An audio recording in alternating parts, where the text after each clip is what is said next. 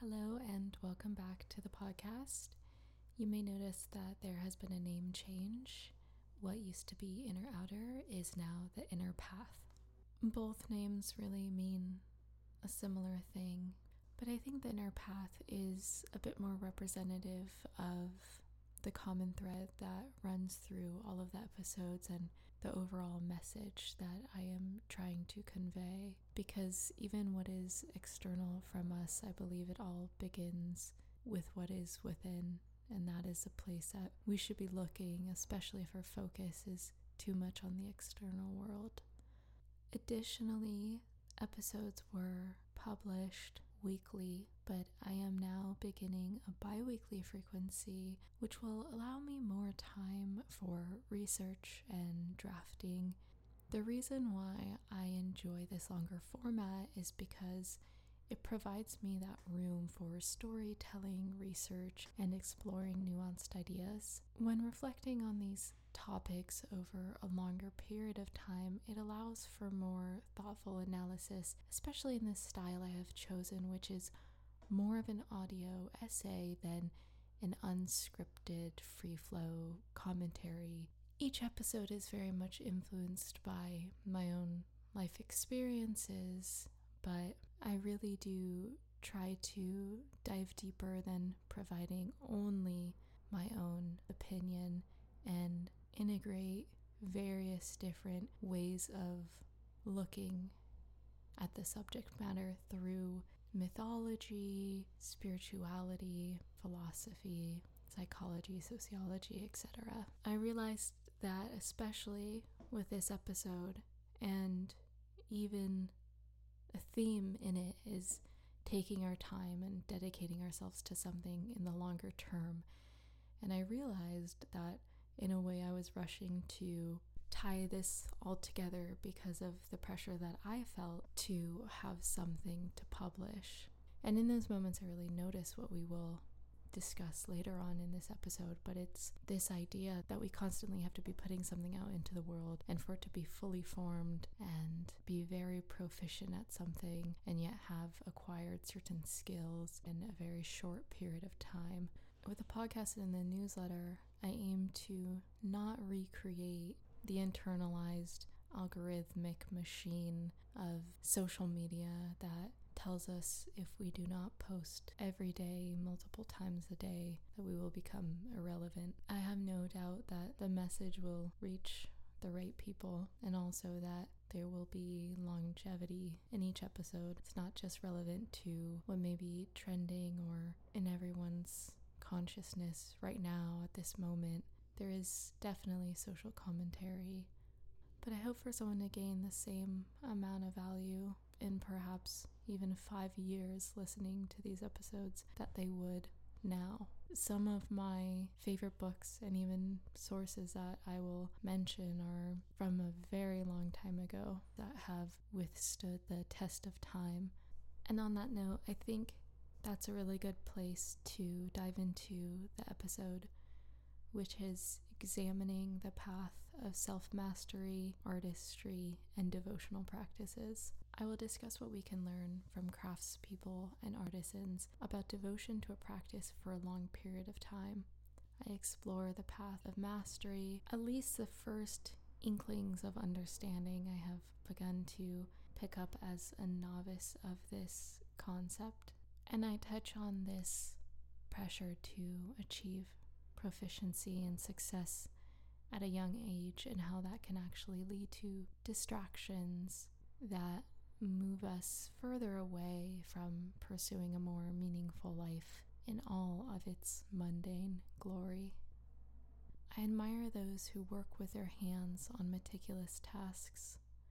To watch closely as a carpenter carefully cuts his wood at a precise angle, or as a weaver runs her fingers through parallel pieces of yarn. To witness this feels like a transcendental spiritual experience, where in that moment we are connected to something greater. I could watch for hours the hands that sand, knowing that the burning in their biceps is a similar sensation to what I feel standing in my studio, holding arms extended at shoulder height in proper form. The muscles turn to heated coal, but the mind perseveres until the pain transforms into a subtle ache. Discomfort dissipates into the ether and becomes only a dull sensation as the focus grows more intense. The first time I ever witnessed my own fascination with tactile abilities was watching my father work on projects around our home when I was younger. I have said many times throughout my life that he is capable of building or fixing anything. I have tested this theory even until adulthood and somehow have never been proven wrong. One of my earlier memories, I must have been about 5 years old, when I realized that my beloved wooden rocking horse had broken.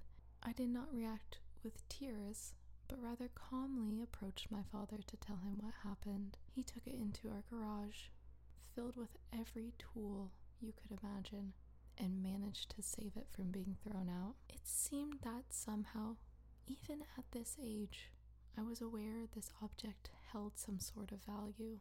The mane, eyes, and mouth were all carved into the wooden structure in such realistic detail. Careful paint strokes accentuated its features. I would not have been satisfied with a brightly colored plastic replacement. This was one of a kind, not one of the many identical toys stacked upon metal shelves at the toy store. Stepping into the fluorescent lights and endless aisles of those mega stores were supposed to be a child's dream come true, but going there overwhelmed me in the same way amusement parks did. Often, I would get permission to go with my father to his workplace, the MacArthur, one of Los Angeles's most cherished historical buildings. Once a lodge and hotel, it had now become a prestigious event and filming venue. I marveled at the way he would balance on the towering ladder, reaching a fine-tipped paintbrush towards the cathedral-style ceilings. With a steady hand, he would fill in the paint that had chipped away from the elaborate Anthony Hines Bergen murals. Even at home, he continued building. He crafted a surprisingly sturdy lounging deck on the second story of our house to replace his old bedroom balcony with hardly more than some nails, wood, and a handsaw. It was obvious to me this was one of his gifts, but one that he had worked to achieve. This ability to both ideate and create. I realized that the capacity to renovate, restructure, and restore is most successfully done from a baseline of knowledge. To develop such practical expertise, to look at a thing and know the most efficient yet simple way it could be mended, requires a thorough understanding of the necessary skill sets and materials at hand. To understand how to form shapeless clay into vase, turn metal sheet into jewelry, or spin only on the ball of the foot with perfect balance requires months, years, even decades of training, practicing, and refining. My own fascination for many subjects and disciplines has led me on a very non-linear path of experimentation, seeking breadth over depth. Since I can remember, I have been driven by an intense curiosity to seek out experience in various different fields. Starting new projects is easy for me, but it seems unfathomable to commit to one skill for a longer period of time. How does one not lose interest or be enticed by the allure of a different art form, practice, or career? It wasn't until having to come to terms with a decision I would need to make that I began reflecting on my own interactions with artists and artisans. I had not previously given much thought to why seemingly unrelated disciplines mesmerized and perplexed me. It didn't seem to matter whether the end result was the development of the body or detailed illustration. The answer is manifold. There is an aspect of preserving culture and tradition, but I wanted to examine what exactly the characteristics were that I found so fascinating in this relationship between person and their craft. Are there commonalities I can observe across many different art forms and even athletics? Every person who comes to my mind seems to have developed a sense of mastery. The people whom I admire and respect the most have deep knowledge of something, whether it be a certain language, practice, craft, or tradition, and they have devoted their lives to it, or even a chapter of their lives to it. In a short documentary made about his practice, Shaolin Master Shi Hang Yi says in order to gain insight, to look deeper into something, you must spend more time with that thing. And this means, why are we sometimes calling people masters? Because more than anyone else, these people are spending their lifetime, they're training their mind, their focus, their concentration into something where other people say, why should I do this? End quote.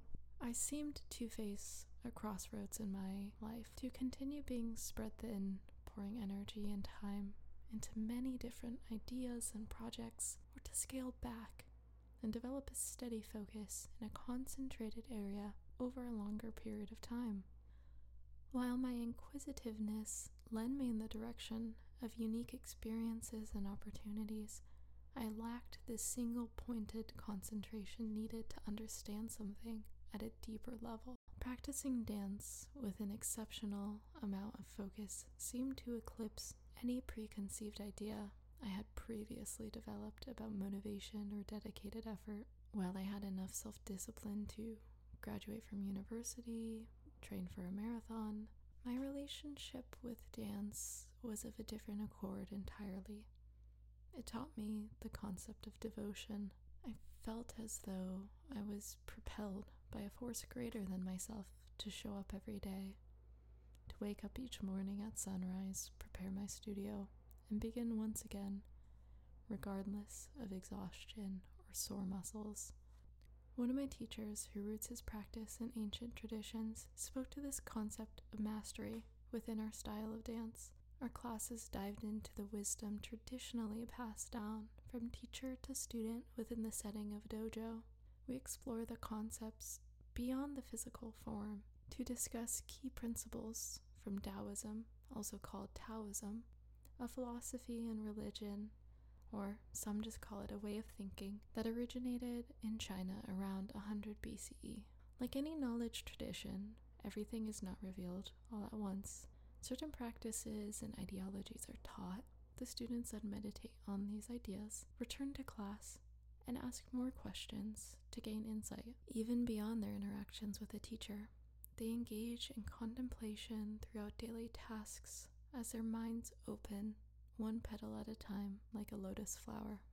It then makes sense why those considered to be the great sages or philosophers throughout history tend to be in the mature years of their life. The archetype of the wise old man or old crone is seen throughout countless mythological stories, as well as contemporary media. They have been through the trials and lessons of their own lived experience, which, typically, through life's hardship, suffering, and loss, has revealed a shimmering pearl of truth about the nature of humankind. From an aesthetic view, the old wise one is typically unassuming in their presence. They are cloaked in hooded garment, meandering along as any other villager may have been. Gurus and swamis wear a simple cotton robe, the outfit of the young painter whose studio was down the street from my workplace, a very used t-shirt with loose-fitting jeans covered in splatters of dry and fresh paint, was indistinguishably the same attire that my father wore to his job every day. What seems simple from the outside perspective holds the most profound depth. The more I study those who follow a path of mastery or devotion, the more I notice what many would call the mundane. Many mornings of the same routine, long hours of chores and physical labor, priority given to research, study, and practice done with attention and intention. These ideas seem to be opposed to the expectations and incessant pressure I feel to achieve a sense of greatness, proficiency, and success at a very young age. The generation I was born into values the notion of overnight successes. There is an endless stream of content regarding how to become a millionaire in a month, a week, or even one day. We idolize people in our society who can quickly turn ideas into multi-billion-dollar companies, even if it is later revealed that they used unethical methods and built an empire on dishonesty. We are drawn towards the stories of those who achieved fame and financial abundance before they may even be the age to participate in certain societal activities, including purchasing alcohol or registering to vote in an election. It is now possible for a 12-year-old to make more money than their parents' combined lifetime salaries from a social media platform, or for an 18-year-old to have an audience larger than some countries because of one single post that went viral. I think the shortcoming here is that we seek the immediate rewards and external gratification by choosing to do what may be the most well received in that moment. But this is not usually what can endure through time, or it may lead to the greatest development of self. Our attention is spread thin. We go from one thing to the next, believing that it will give us the sense of satisfaction that we seek. We ask ourselves if we should make certain artistic sacrifices and even moral sacrifices in order to see a greater return faster. We aim to achieve similar results as others by doing the same thing they have gained recognition for. But when our goals become entirely based on the value placed on it, what we choose to focus on changes. It is no longer about the process itself, the inward journey, cultivating a long-term practice or developing mastery. It becomes about the optics rather than our own understanding of an art form or practice. The path of mastery requires awareness of these distractions. Those on this path must develop the tolerance of being amateur for a long time and still not give up. It requires for focus and attention to continually come back to a single point. I do believe this path promises great rewards, and although it may lead to material gain, this is not what is important nor what should be strived for. The real gift and purpose is the deep understanding of oneself and the inner wisdom that is cultivated. This is more valuable than any sum of money, any position, title, or award. As author George Leonard says, perhaps we'll never know how far the path can go, how much a human being can truly achieve, until we realize that the ultimate reward is not a gold medal, but the path itself. Like the gray-haired crone sweeping the floors of her home, the meticulous painter, or the monk weeding the garden, all that which they have gained along their journey only needs to be validated internally, and they live humble, modest lives. They share their wisdom when appropriate, but for the good of others, not notoriety. They know their own peace. They are aware of their breakthroughs and progress. And in this, not only do they inevitably find wisdom, but perhaps they're closer to knowing some of the truths of life. Thank you so much for listening to this week's episode. We are now on episode 5. You can go to the link in the show notes where it will take you to a written version of this essay, and there's better opportunity to have dialogue and conversation there. Feel free to send me a message on Instagram. My handle is @sage.wilder, and you can also send me an email from my website, sagewilder.com. If you were really loving those weekly episodes, please let me know if you would be interested in subscribing for a small fee every month to get an additional episode every week. As much as I try to be objective in some regards, a lot of this is subjective and through my own experience. Your experience may be completely different. There's also so much that I don't have the opportunity to say, or tangents I don't go on in just a 30 or 40 minute podcast. So on the newsletter specifically, I think there's more opportunity to really go even deeper into these topics, and where you as a listener has the opportunity to put your own thoughts and reflections and perspectives and experiences out there. That's all for this episode. I will see you back here very soon. Bye.